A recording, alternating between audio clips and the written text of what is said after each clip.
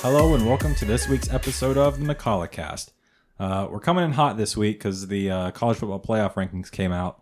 And I'm not a Cincinnati fan, but I'm not too happy about them. If I were a Cincinnati fan, the rant would be too hot to publish. It would be unfathomable the explicitives I would use to define my rage. If you haven't seen them, Georgia, Alabama, Michigan State, and Oregon round out the top 4. Ohio State and Cincinnati follow to round out the top 6. And then Michigan, Oklahoma, Wake Forest, and Notre Dame follow in behind them. But if one thing's clear now from these rankings, it's a group of 5 team will never get into the playoffs without an expansion. That's the only way at this point I could ever see a group of 5 team getting in if they're going to use whatever criteria they've been using. No, and it's ridiculous because you've got a Cincinnati team who, granted, these last 2 weeks have been a little slow starting, but they've still won. But they beat a number 10 Notre Dame team. And you're telling me that's not good enough to get in the top 4 when you have an Oregon team who lost to Stanford, or Alabama, who, honestly, I'm not surprised is up there with Georgia because they're the SEC and it's Nick Saban. And it's just, I mean, personally, probably biased. It's a prestige thing. Yeah, and Michigan State, honestly, with the win over Michigan, I understand. They earned it. But Cincinnati doesn't even get top 4? Yeah, and their argument or explanation for why Cincinnati missed out was they beat Notre Dame, but who else have they played? And my argument is, to them, that's a cop-out because the best team Georgia's played is number 13 Auburn, who has 2 losses. The best team Alabama's played, like you said, number 14 Texas A&M, who they lost to. They also played number 16 Ole Miss, who has 2 losses. Oregon and Ohio State's toughest games were against each other, in which Oregon won. Ohio State has a loss. And Ohio State's best win was against 5-3 Penn State. And like you said, a 3-5 Stanford team was able to beat Oregon. So it's like, I don't know what Cincinnati's supposed to prove because they've beat a top 10 team in the rankings right now. They're undefeated, just like Michigan State. Both of them, I think, have legitimate claims to a playoff spot.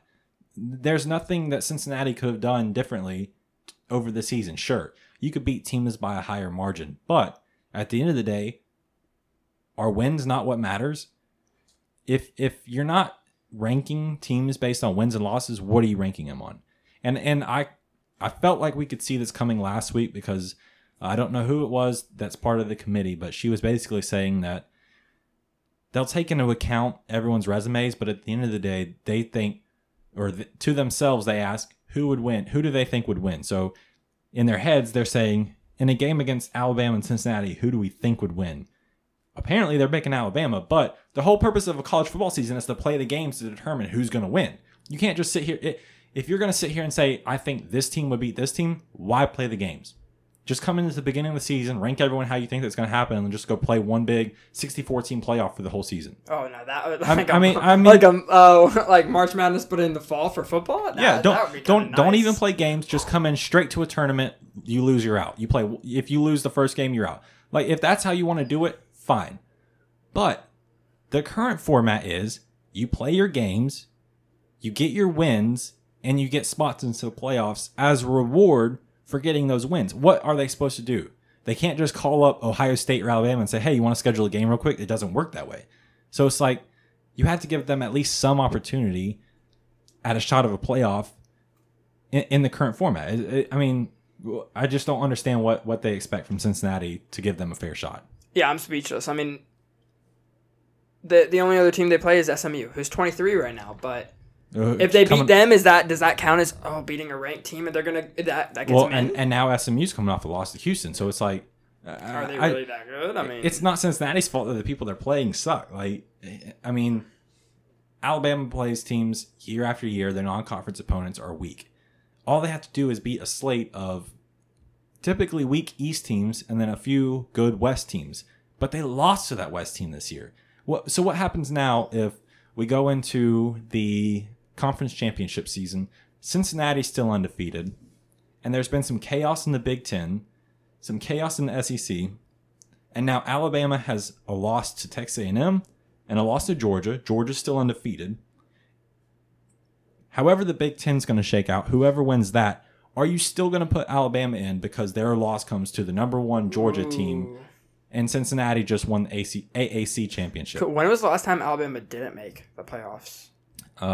2 years ago, I think. And I think it was Clemson Oklahoma who took their spot. Clemson, Oklahoma, Ohio State, and it wasn't Notre Dame. No, I think the year Notre Dame made it, Alabama was also in. You're right, they played each other. I can't remember who it was. I know they've missed it a year, but it was also a year they had 2 losses. It's true. But the year they had 2 losses. So yeah, and they've been in years they've had 2 losses, which is ridiculous. Because they justify it by saying it's a loss to an undefeated SEC team. This doesn't make sense. There's just no rhyme or reason. And the only thing I agree with is Oklahoma at 8. Now with that though, does Oklahoma have a chance if they win out? They beat 14 Baylor, they beat 11 Oklahoma State, and they beat a previously ranked Iowa State. Do they have a chance, do you think, to sneak in there? Because like we just said, I think their chances are better than Cincinnati, because if they do win out and then win the Big 12, you'll say we have an undefeated Big 12 champion, a Power 5 team. How could you not let them into the playoffs? Which brings a further question in. If Alabama does lose to Georgia in this SEC championship game, they're out. For Oklahoma, obviously, Georgia will be in because they're undefeated. If Michigan State stays undefeated and wins the Big Ten, there's no way they don't get in.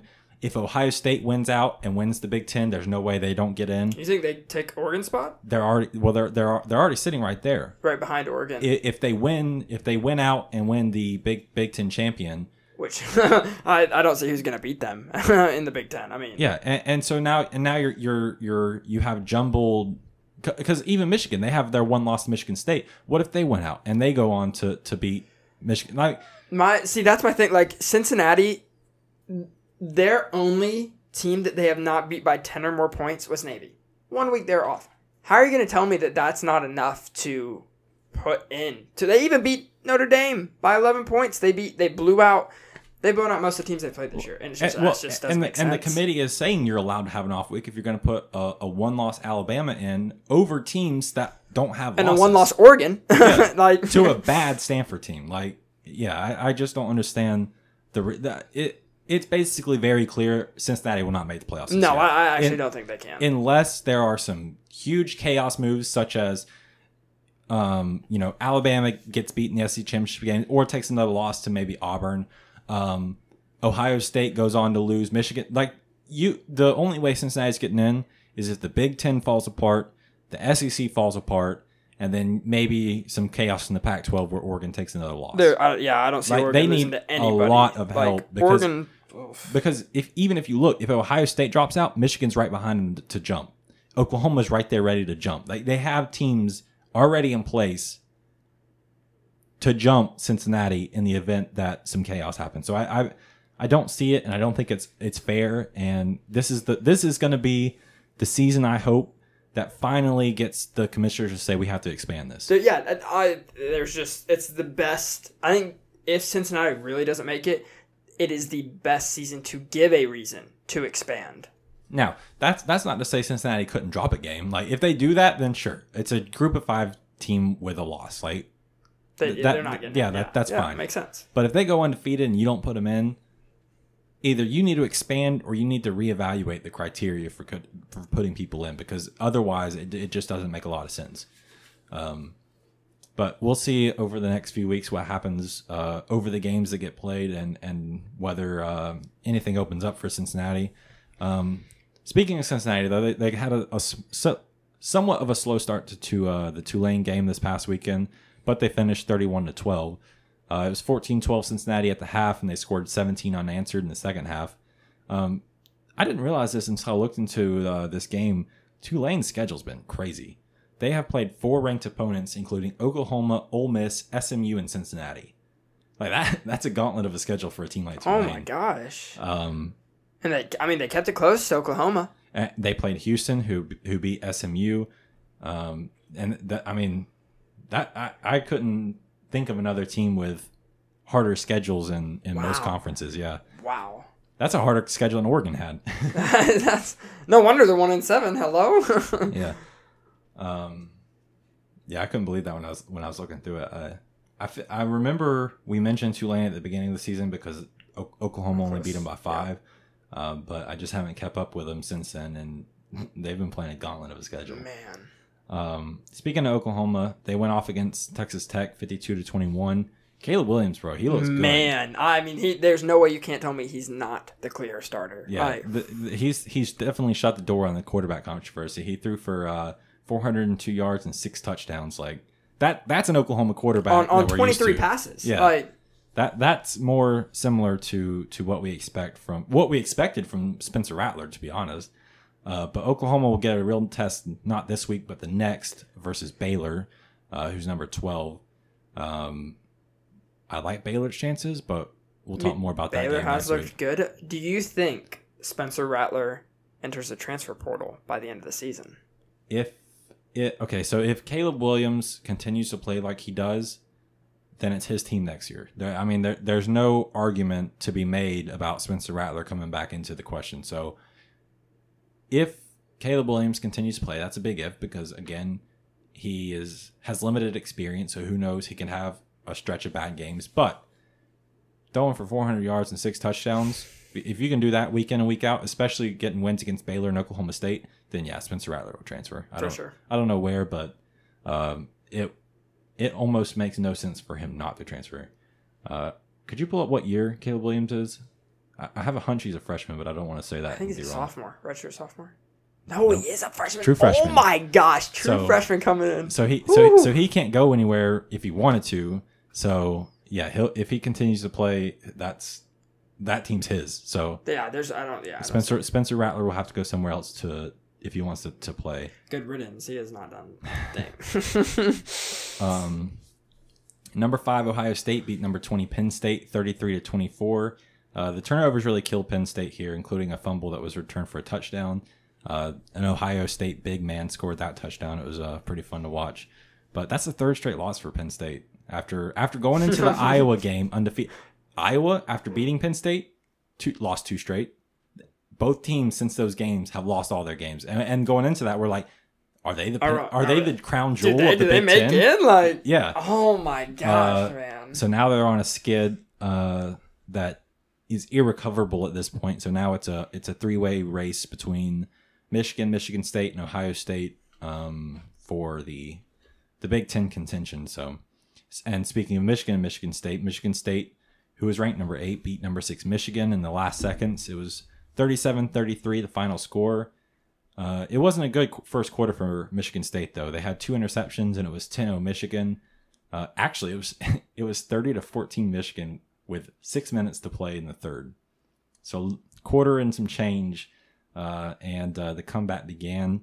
Kenneth Walker had 197 yards and 5 touchdowns on the day. Disgusting. Oh, my goodness. I mean, talk about putting the team on your back down. Yeah. Oh, my goodness. He said, "No worry, guys, I got this," and went off. It was an interesting duality of teams, though. All of Michigan's touchdowns were passing touchdowns. All of Michigan State's touchdowns were rushing touchdowns. So they took very different approaches, and it paid off more for Michigan State, which I can't remember a time Michigan State's looked this good in football. They've had some good rankings before, but yeah, I mean they've touched top 15 occasionally, but never. That's a statement win. Yeah, that was huge. Number 18 Auburn beat number 10 Ole Miss 31-20. It was the least amount of points Ole Miss has scored all season, including their game against Alabama, which beat that game by a point. And it was a great game by Bo Nix. 276 yards, a passing touchdown, and 2 rushing touchdowns. Those are Matt Corral numbers. Like I was very impressed with the way Bo Nix played in that game. He had some really creative plays, and when he shouldn't have gotten positive yardage, he created it. I was really impressed with honestly his grit getting through that game. And honestly, shout out to Auburn's defense. Stopping Matt Corral to only holding him to 1 rushing TD, 0 pass TDs, and his first or second interception of the season. Crazy. Yeah, I think that's what is making Bo Nix exciting this year. Is last year he got some pressure and he would make mistakes. He would throw the ball where he wasn't supposed to. He would create negative plays. But this year he's working a lot smarter, and it's paying off. But they have a tough stretch ahead with number 14 Texas A&M, number 17 Mississippi State, South Carolina, then number 2 Alabama. So that's a gauntlet of a schedule to close out for Auburn. So they'll be hoping for Bo Nix to continue to play this way if they want to remain relevant in any further discussions for the postseason. Mississippi State beat number 12 Kentucky 31-17. Kentucky had 4 total turnovers, 3 interceptions from Will Levis, which he has 9 total in the season. So a third of his interceptions came in that game alone. Which it sucks for Kentucky because it's always fun to see like underdogs like that rise up the rankings, but it's time to come back to earth. Which, I mean, honestly, that was a fun game to watch because not only did Rodgers throw for a TD, which is only one, but then 344 yards. However, we got to see Mike Leach does have some weapons in the run game and isn't just air raid. I mean, the run game was responsible for 3 TDs, 94 yards. Yeah. I was pretty impressed. I think running works well, especially in the red zone with an air raid, because once you have a lot of yards in front of you, it's easy to spread the field out. But once you get bunched up into the red zone, it's a lot harder to run an air raid just because you don't have as much field to cover or enough to stretch out. But you get a solid run game established, and it makes those red zone trips a lot more successful than they typically are. So, that was a good look from Mike Leach and Mississippi State. Wisconsin beat number 9 Iowa 27-7. I guess Vegas saw something we didn't because last week we definitely said that Iowa should be the favorite here, but that puts Iowa at number 4 in the Big Ten West. Not in the Big Ten, the Big Ten West. 2 bad games in a row for Spencer Petras, 93 yards passing, negative 21 yards rushing, but 1 TD. And let me formally say this. I apologize, Graham Mertz. I said you weren't a good quarterback last week. You may still not be a good quarterback. But 104 yards, a touchdown, and 2 rushing touchdowns is a commendable effort to beat Iowa. So my apologies, but you still have some stuff to prove. Yeah, I still think he's bad. Honestly, Iowa just I'm just speed. I mean, where does your defense go? Yeah. And I think honestly, after that Penn State win, they were like, easy. We got it easy from here on out, and just let up on the gas. That's sad. Yeah, I know their defense took a couple injuries, but it's not inexcusable to get beat out like that. So, weird turn of events for Iowa after the start of the season they had.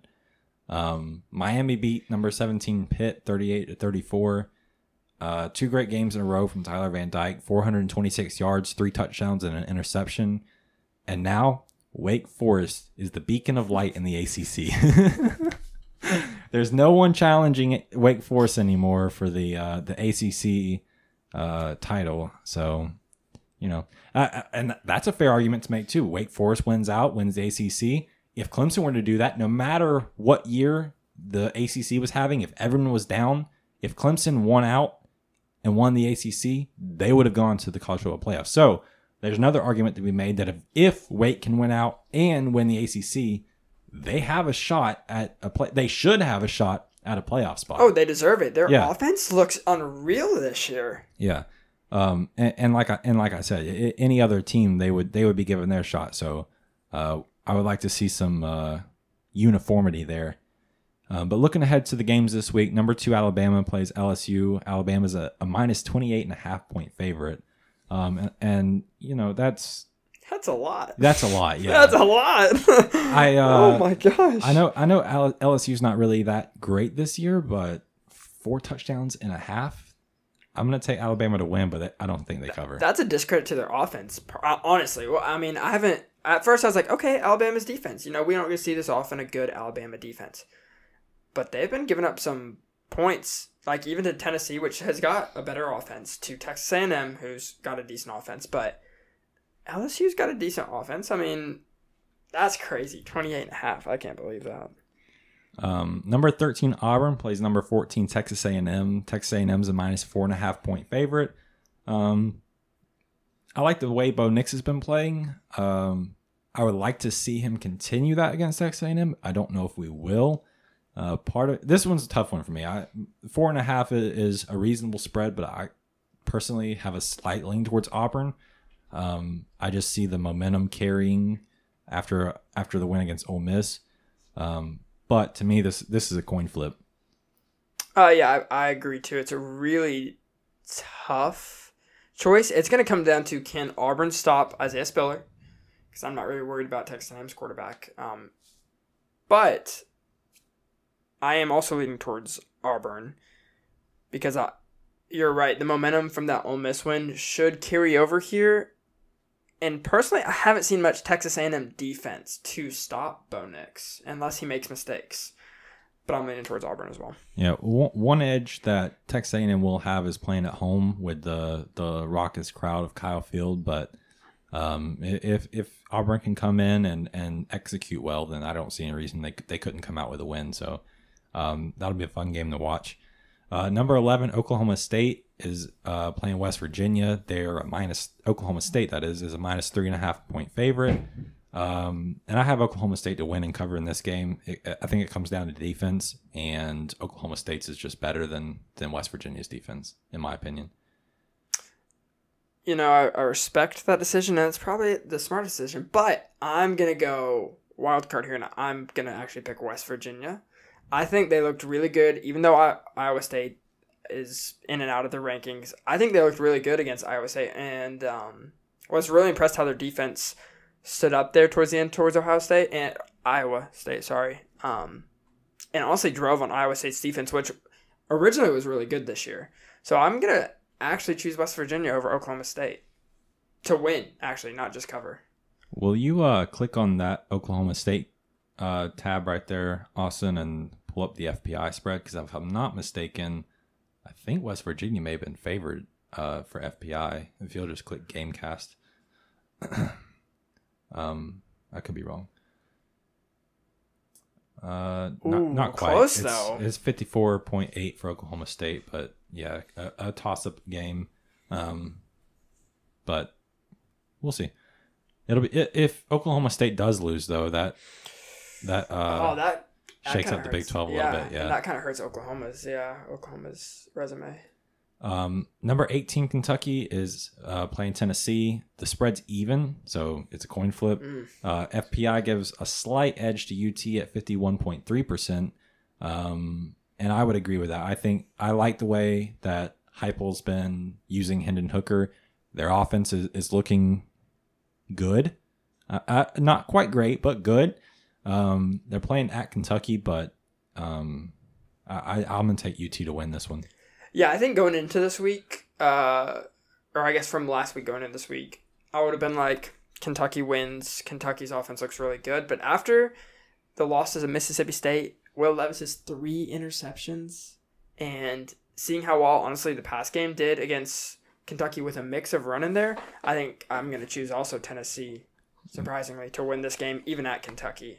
The only caveat is if Hendon Hooker gets hurt and Joe Milton comes in. Bro. I'm going Kentucky all the way.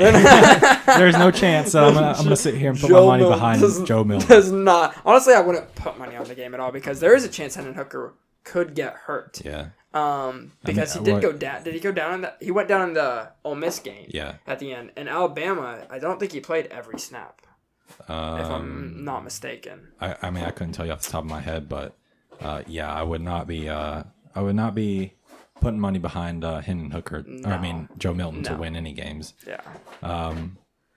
Number 9, Wake Forest plays North Carolina this weekend. North Carolina is a minus 2.5 point favorite, and FPI gives them a 54.9% chance to win. And your face is the face I made when I read that was the line. I was like, something confuses me here. Like, okay, if we transition backwards, or if we let's flash back. We said the same thing about Iowa, Wisconsin. So I'm not gonna be like, oh my gosh, that's ridiculous, because they might know something we don't personally. But that's crazy because Wake Forest offense.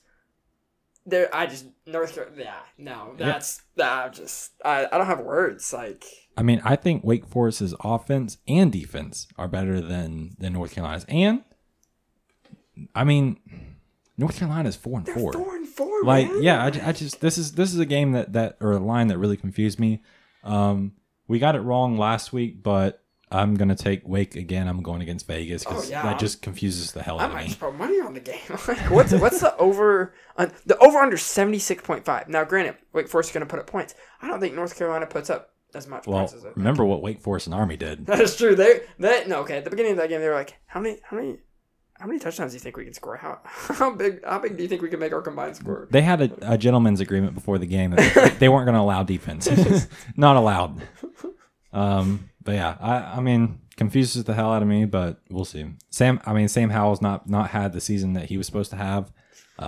Their defense is not as good as Wake Forest, so I'm not. I looked at the injury report too, and everyone in Wake Forest is healthy, it's so fine, yeah. There's really not any reason for me to understand. That's gonna be a fun game to watch if you're a Wake Forest fan, because Wake Forest is gonna throw all over them. Transitioning over to the NFL, the Packers handed the Cardinals their first loss of the season, 24-21. Rumor has it that AJ Green still hasn't turned around to look for the ball. He's still sitting in the end zone trying to figure out where it's at.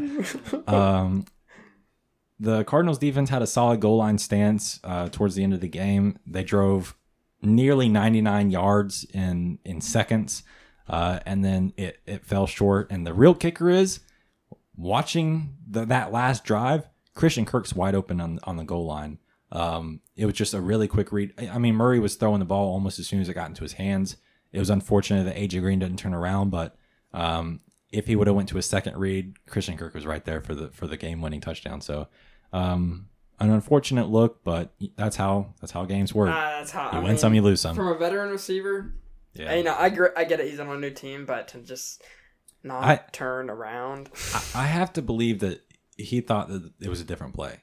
There's got to be no way. Because his release off the line was slower than all three of the other receivers, and he was in a position that looked like he was blocking. It almost looked like he was expecting the run, but they passed, and he never turned around. So it's like, it's a bad look, but mistakes happen. I wouldn't expect many more of those mistakes from him the rest of the season. He'll be P's and Q's for the rest of the season. There's no way. The Patriots beat the Chargers 27-24. It was 17-16 Chargers at the end of the third, but a pick six and 2-point conversion gave the Pats a lead that they wouldn't give up. It was a 2-touchdown, 2-interception game from Justin Herbert. How do you feel about the Patriots' playoff chances now? Okay, let's be realistic here. Personally, I rescind my statement from last week. There is a chance. I can see they have a chance. Their defense stepped it up amazingly this week, and also they didn't do too bad against the Cowboys. I didn't give them much credit for that. But they're not going to win their division. They're one game behind the Bills. They're not going to win their division. It's the Buffalo Bills. They're not going to win their division.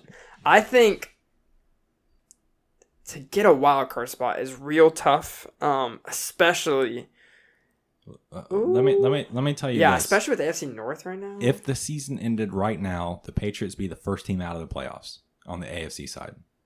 They'd be the first team out of the playoffs. They're on the brink right now. They're the first team on the bubble.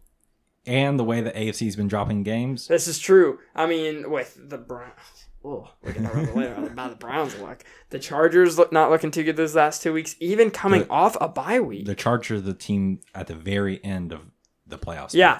I didn't know. I figured they're at the bottom. The Chiefs just barely beat the Giants. I just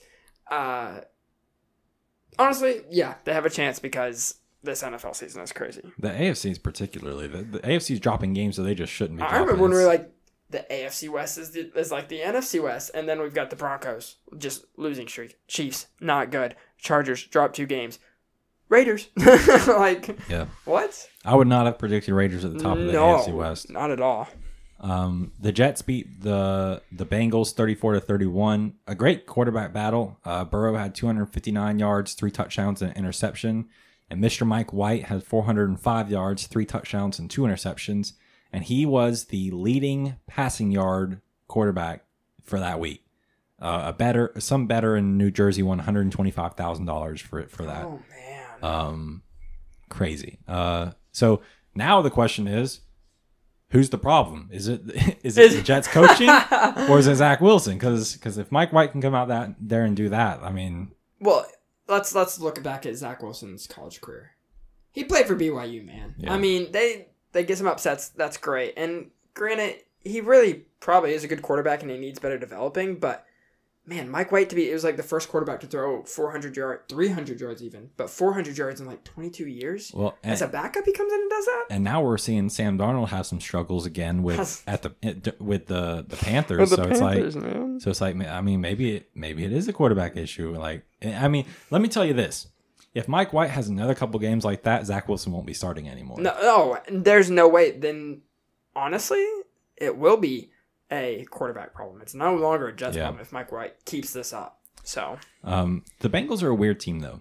Like, they lost to the Bears and the Jets, but then they get a win against the Ravens. A 41-17 win against the Ravens. Not just like a game-winning field goal, like a blowout win. Yeah, I have no idea what's going on with the Bengals, but they're going to be a really threatening wild card team. I feel bad for like Bengals fans. Like you're just watching, like, oh my gosh, we just beat the Ravens, and then you're like, we dropped to the Jets. Like, yeah. I mean, look at it. The Titans dropped to the Jets though. The Jets have taken down two big teams.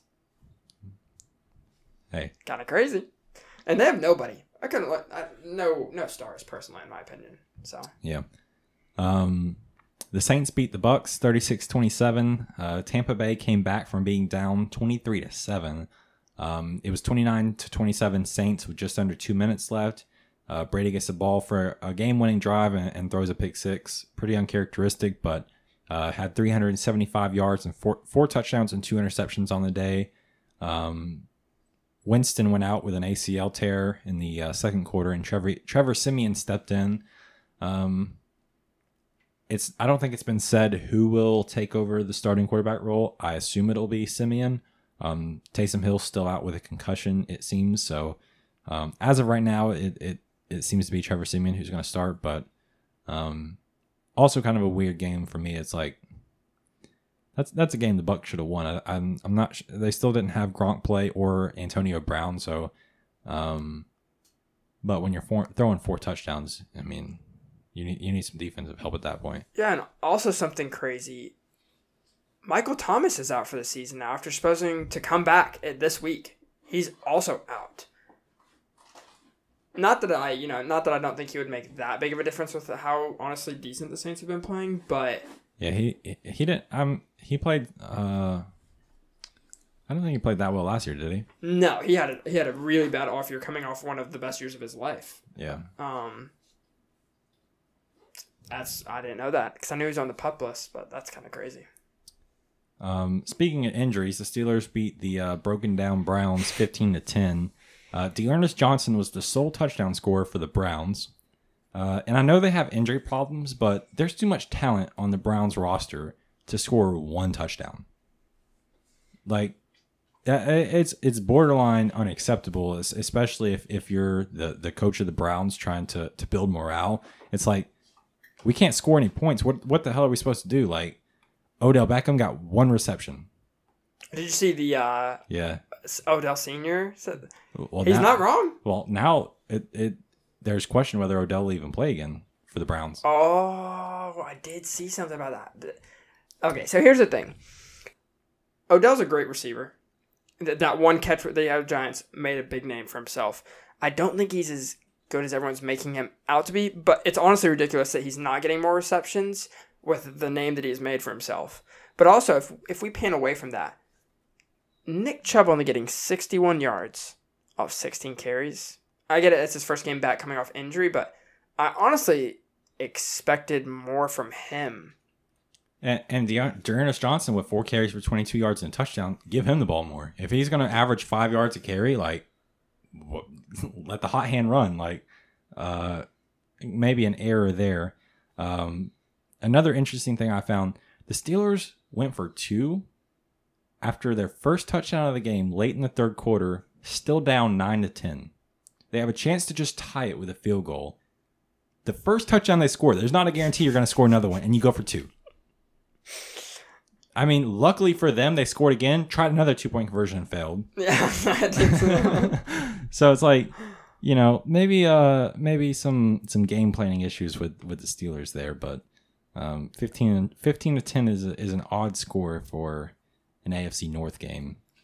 The Titans beat the Colts 34-31 in overtime, but lost Derrick Henry for the remainder of the season, which will be undoubtedly huge to the long-term success of the Titans.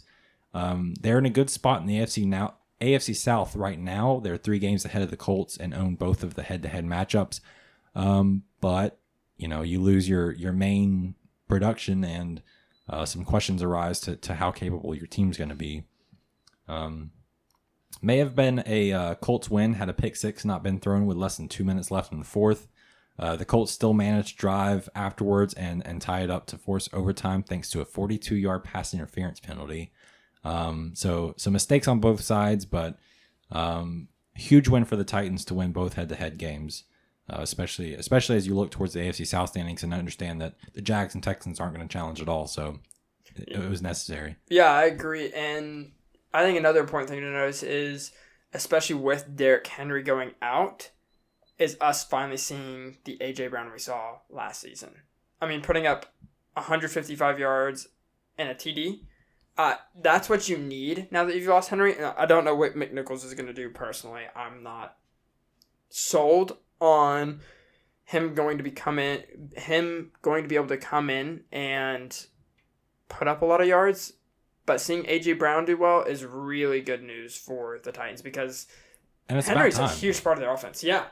I mean, you brought in Julio and have A.J. Brown. There's no reason your receiving core shouldn't be putting up better numbers than what they have so far. So if that's what it takes for the receivers to finally have to step up, then, so be it. I mean, it sucks, but that's what makes good teams great is responding to adversity and being able to overcome injuries such as Henry's. The Eagles destroyed the losing Lions 44-6. But let me just say this, Nick Sirianni, shoot yourself into the sun. Are you serious? My waiver wire pick last week, as any listener would know, was Kenneth Gainwell, who has been taking snaps from the starter Miles Sanders all season long. What happens when Miles Sanders gets hurt? A rational, normal person says you put in the person who's been taking his reps. But, logic be damned, because that's not what happened.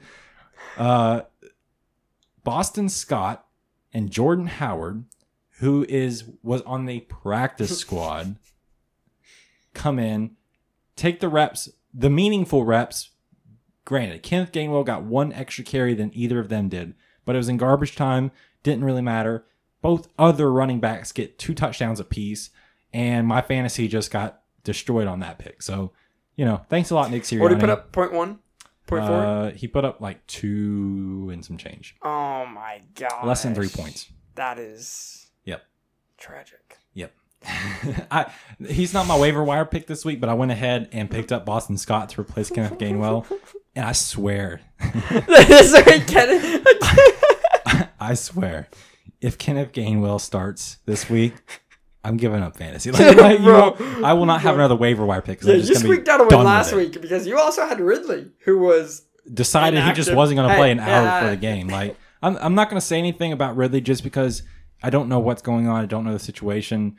Something serious could be going on. Granted, however, an hour before the game, man, you're killing me. I need to know that the night before. Oh, or even the morning. Breaking news. 9 a.m. Not an hour before the game. Yeah. You can't really and then Kyle Pitts 3 points. What's going on? Calvin Ridley's out. You need to be getting you 8 receptions. What is even happening right now to get to the fantasy championship? Still pulling through. So whatever. Thanks, Sirianni. Go. I have explicitives, and I'm going to run through this airwave about Nick Sirianni right now, but they're not good. Anywho, it was 44-6, and there wasn't a single passing touchdown. So, yeah, whoever had Jalen Hurts, I am sorry because that was a running and defense game for the Eagles. And the Lions just come on, man. Not good at all. 0-8. Yeah, they may not win a game. I don't. I looked at their schedule. I don't think they can pull one out. And here's something that's interesting to me. The number 1 projected draft pick right now is Kayvon Thibodeau from Oregon, defensive lineman. Lions fans are like excited to get him. I'm like, you don't need Thibodeau. What you need is some receivers. Defense isn't the problem here. Yeah, DeAndre Swift being your leading receiver is the root problem for the Lions right now. You can't score points because you're relying on one running back to do everything. Goff needs somebody to throw to. Trayvon Burks. You can't tell me you're not going to pick him. Yeah, based off need, or at least if you don't, you know what? If you personally don't want to pick him and you think you can get Trayvon later, trade down, or trade up. I mean, yeah. There's just no way you're picking a defensive end, bro. Like Lions fans, don't be excited. And then the Chiefs squeaked by the Giants 20-17, and they still don't look good. I don't even think they make the playoffs. I mean, I can almost assuredly say they don't make the playoffs this year, which going into the season, never would have guessed that. But who would have known? Gosh. Looking forward to this week, though. The Browns play the Bengals. The Bengals are a -2.5 point favorite. Like we mentioned, OBJ has been having some issues with his role in the organization. Kevin Stefanski has not had any communications with him this week. He was told he did not have to come to practice Wednesday, so he did not. His dad, like you said, has been sharing stuff, blaming mainly Mayfield for the lack of involvement for Odell Beckham. As of right now, OBJ says he intends to play Sunday, but rumor has it the Browns may be looking to release him. So, maybe some waiver wire moves coming up for OBJ. So given all of that, I'm going to take the Bengals to win and cover. I think there might be some organizational issues with the Browns right now. And they're just not looking good. Hampered by injuries, hampered by this. Can't seem to get anything going. So that's my pick. No, I agree. I think Bengals win and cover, especially with the Browns only scoring 10 points against the Steelers. Yeah. I mean, Joe Burrow, even though he's throwing interceptions per game, is still playing great football, throwing 300-plus yards, 3 TDs. I mean, I don't think you'll be able to stop that. And Joe Mixon has looked great all season. I didn't see that one coming. So I think they beat the Browns and cover. The Packers play the Chiefs. The Chiefs are a -7.5 point favorite and have a 58.9% chance according to FBI. Most will have seen the news that Rodgers will be out due to COVID. So Jordan Love will be getting his first start for the Packers. But I see Packers winning this still. Like, I understand that Rodgers is a huge asset, but Devontae Adams is a huge asset. Aaron Jones is a huge asset. They still have weapons for Jordan Love to be successful. And the Chiefs ain't been playing well. They beat the Giants by 3 points. I mean, if you can say that the Packers with Jordan Love are just anything better than the Giants, which I think they are, then I still see the Packers winning this game. So, no, I completely agree. I think even though Jordan Love hasn't really seen many snaps, I think he's ready to come in against a terrible Chiefs defense, personally, especially against the pass game. And with Adams there, with Jones there, honestly, with Cobb, and you've got some at least reliable receivers that you can just do screen. You can, with just how bad the Chiefs are playing, and honestly how good the Packers defense is, I just can't. Let me play this scenario in your head for a second. Jordan Love comes in, has a day like Mike White, say 400 yards, 3 touchdowns, no interceptions. Rodgers is out due to COVID. Rumors are swirling. He's not vaccinated. How bad does that look for Rodgers, especially how pissed off he was about them drafting Jordan Love in the first place, that Jordan Love comes in, plays an amazing game, and it's all due to Rodgers' own fault. What a look that would be for Rodgers. Especially on potentially his last year with the Packers. Yeah. Talk about a way to go out, honestly, having Jordan Love come in and do that. But honestly, that's kind of exciting for Packers fans to see that you have a quarterback that can come in and do that.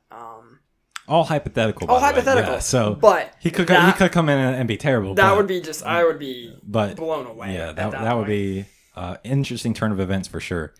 But Packers plus 7.5 for sure. The Titans are playing the Rams. The Rams are a minus 7.5 point favorite. We'll get to see how the Titans respond without Derrick Henry for a full game. But the Rams look real good. They're rolling. They're going to win, and I think they're going to cover. And let's just talk about, without Derrick Henry, yes, but the Rams just signed Von Miller. Yep. I'm sorry, Titans, but I don't think y'all cover this game. I'm terrified to see this score. They haven't said whether or not Von Miller will play yet. It looks like they might slowly transition him in, which I think is better for Von Miller because that'll give him time to learn the defense, get acclimated, and build that brothership with the other players of the organization. But yeah, that's a nasty pickup by the Rams. You've got Jalen Ramsey in the backfield, Von Miller right there, linebacker, and you've got Aaron Donald on the line. I mean, arguably a captain of defense in each section of your defense. Oh my gosh, that's just terrifying, honestly. I appreciate Austin pulling up a great quote. I went to sleep 4-4 and woke up 7-1 from Von Miller. That's perfect. That's nice. Yeah, a great chance for Von Miller to potentially make a run at another Super Bowl with a new team. So yeah, Rams will win. Rams cover. Cowboys Broncos. Cowboys are minus 10 point favorite.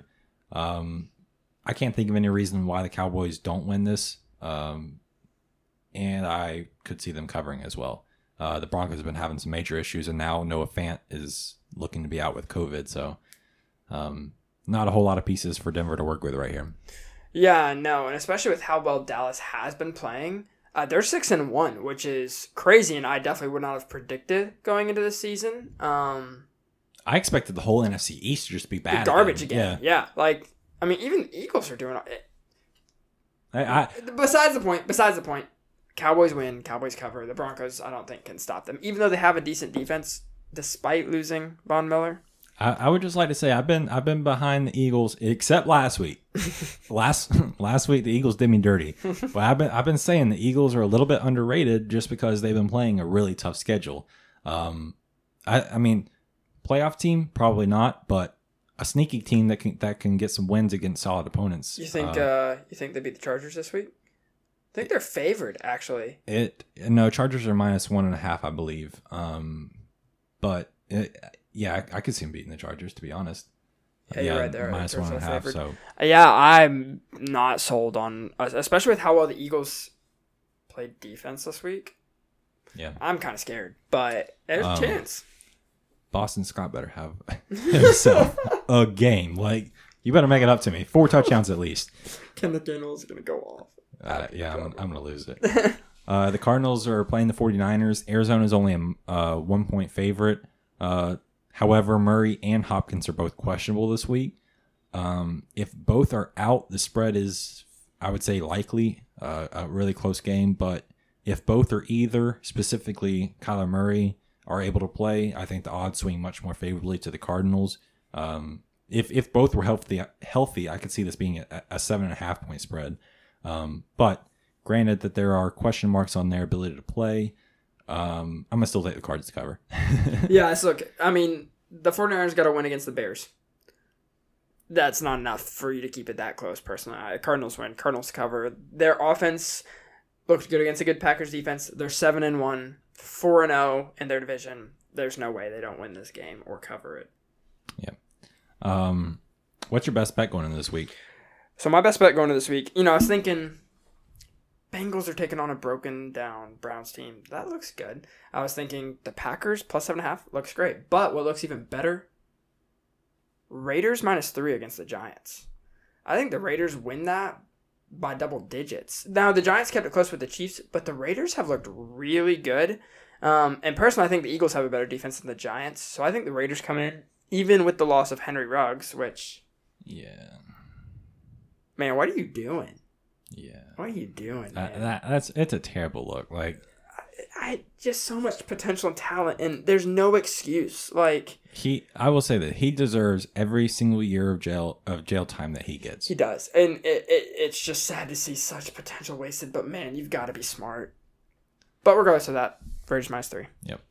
Raiders have had a ton of issues. Oh this my season. gosh, talk about adversity, bro. Holy, Josh Jacobs constantly being hurt. Gruden freaking gone, and now Henry Ruggs just your draft pick wasted. Yep. Tough looks for the Raiders. My best bet for the week is Packers plus 7.5. They may not win, but getting beat by a touchdown or more, it just doesn't seem likely with this Chiefs team. I would expect a close game, if not a Packers win. What about waiver wire? So waiver wire. Don't even go back to the nursing home. I was thinking McNichols, bro. I was like, I really think he could pull out a good game, but then I was like, man, the Rams have a decent defense against the run game.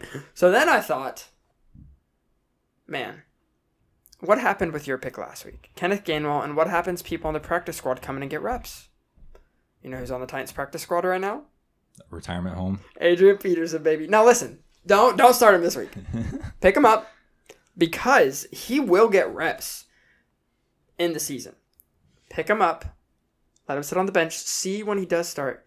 See how well he does. Because I'm going to tell you, he is going to fit so well into that offense. A 3-time NFL rushing leader. Granted, he is old. I was right about Randall Cobb last week. I'm going to be right about Peterson throughout the rest of the season. If he stays healthy, he will play at some point, and he will split reps with McNichols once he gets integrated into the Titans team, and he will be at least a flex player for your team. I'm going to end my rant right there. Yeah, I will admit your retirement pick last week was a good pick. And I even said he would score 2 TDs, so. I will not be going to the retirement home this week. This one's going to be a little bit of a deep move. So if you're in a deep league, this might be a good move. But Tajay Sharp, he is the backup to Calvin Ridley. He plays a slot position in Atlanta. Calvin Ridley is going to have an extended absence. We don't know how long. He's rostered in less than 1% of leagues, but he's averaged 10 points in the 2 games he's played in Ridley's absence against the Jets and Cardinals, the 5th and 6th ranked fantasy pass defenses. So fairly decent defenses for terrible teams. Well, the Cardinals are not a terrible team, but for the Jets, 2 good pass defenses, averaging 10 points. He gets a matchup against the Saints this week, which is the 29th ranked defense. So at least 10 points is what you could expect, in my opinion, from Tajay Sharp while Calvin Ridley's out. Kyle Pitts is still a viable option in Atlanta. Not a waiver option, obviously, but he could take reps away from Tajay Sharp, but he got 3 points last week, so I don't even know what their game plan is in Atlanta. So at this point, yeah, it's unpredictable. But if Calvin Ridley's in, he's getting receptions, and Tajay Sharp seems to be that guy when Calvin's out. So again, deep league, give it a shot. I picked him up, so we'll see. I'm just gonna take a chance. Yeah, it's a rough week anyway. So yeah, I have several bench players this week, so I need some help. But that's my pick. Got anything else? Let's just real quick as we wrap up talk about injuries. Yeah. Last season, NFL total, whether it was just for a week or whatever, 801 injuries reported. This season already, we have 433. A lot of those coming from the running back position, which have, over the years, increasingly got worse. Not just concussions, a lot of knee injuries, leg injuries. Is it something that, first, do we go over 801, actually, this season? Second, is it something that the teams are doing and not preparing the running backs? What is going on there? You think it's that? Yes. Look at every running back that's been injured and ask yourself, what are they responsible for on the team? Christian McCaffrey, Saquon Barkley, Derrick Henry, they are required to put the entire team on their back, rush 30 times a game. If they don't score 2 or 3 touchdowns a game, the team loses. They have to carry the entire weight of the franchise. And in a position where the running backs have the shortest life of any NFL player. Think about this. If you're an NFL running back, every single time you touch the ball, you have to run past 300-pound men that are grabbing you, pushing on you, falling into you. It's a lot of damage. And when you take so many reps all the time, game in, game out, season over season, it's no surprise you get hurt. I mean, look at other teams that split running back reps or who don't really have to rely on their running back. Far less injuries, or if they do get injured, a week or two. They're not tearing ACLs. They're not having season-ending surgeries. They're not like killing their running backs. To be honest, I mean, every single team that relies on their running back to do all of the work for them is just tearing the tires right off of them. So yeah, I think it's definitely something that teams are causing to their running backs. Yeah, I agree. I think. Also, side note, if you ever pick Christian McCaffrey or Saquon Barkley with a first-round pick ever again, you literally don't know how to play fantasy football because off these last 2 years, bad idea. Anyways, I agree. I think we'll see a lot more run games like the Browns have. Granted, Kareem Hunt and Nick Chubb both got hurt recently, but they're already back. They're Chubb's back. So. Hunt's going to be back in a couple weeks. But I definitely think we'll see more of that, or at least something similar to kind of Oregon's play in an option game, where you have a quarterback that can run like Lamar and a good running back. Because, man, I mean, just to see the injuries, even like David Montgomery, who obviously took a lot of reps because you have Andy Dalton as quarterback or Justin Fields hurt. I mean, man, it's sad to see, but I agree. I think it's definitely a team thing. I think we'll get over 801 injuries this season. But I also think we'll see a transition in run games for a lot of teams after this season. Because, I mean, even the Packers are doing it between A.J. Dillon and Aaron Jones have been splitting reps. So I think teams are noticing that and going to try to figure that out. Yeah, you almost need a two-back set or good receivers, solid receiving options that can take some reps. I'll say this, too. Over the NFL games I watched this season, quite a few of them, the taunting penalties. Are you kidding me? Oh, man. Don't even get me started. It cost the Chargers the game against the Cowboys, in my opinion. I think it completely cost them the game. You can't even glare menacingly at another player anymore without getting a penalty. 15 yards.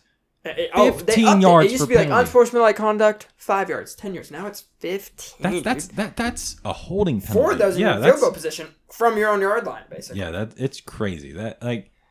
What I don't understand the direction of the league. I get not trying to start fights and stuff like Myles Garrett and Mason Rudolph kind of situations, but saying talking trash is part of sports. Let them talk about it. It makes the game more fun. Anywhere from peewee to professional sports, I have not met anyone who doesn't like to talk trash when they're competing. That's part of it. So like the menacing glares, the standing in people's faces. I get that there are boundaries. You can't be pushing people. You can't be grabbing their face masks. Don't touch them. Okay, don't spit on them. Don't do any of that kind of shit. But talking some trash. Talk your talk. Throw up peace signs. Stand puffing your chest out at them. Yeah, look at it. Like, what is that? Like, you're changing the game just because someone gets emotional and just wants to let off. Next is going to be taking away celebrations. Yeah.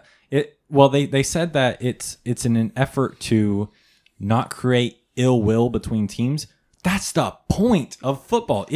You're telling me that Cowboys players are supposed to be friends with Eagles players? No, it's a bitter rivalry. They hate each other. And look at baseball, like the Yankees Red Sox. Yeah, why would you back want and forth? Them? Yeah, like you don't want. Granted, players have respect for each other. Don't like just hate each other, but like build up that rivalry. That's honestly what's going to bring more money. Like. More everything. And that's the thing, too. Most of the time, players who talk trash to each other are the better friends because they know how to get under each other's skin. They've known each other for a while, and it's a professional, friendly rivalry. These 15-yard penalties for taunting is just insane. It's asinine. Like, you can't change a game for talking trash. So, I don't get it, and I think that's probably the most egregious NFL rule change that I've noticed of the season. So, I don't know if my sentiments echoed amongst others, but it's definitely an issue for me. Yeah, I agree. On that note, we'll close it out. Thank you all for listening, and we will see you all next week on the McCullough Cast.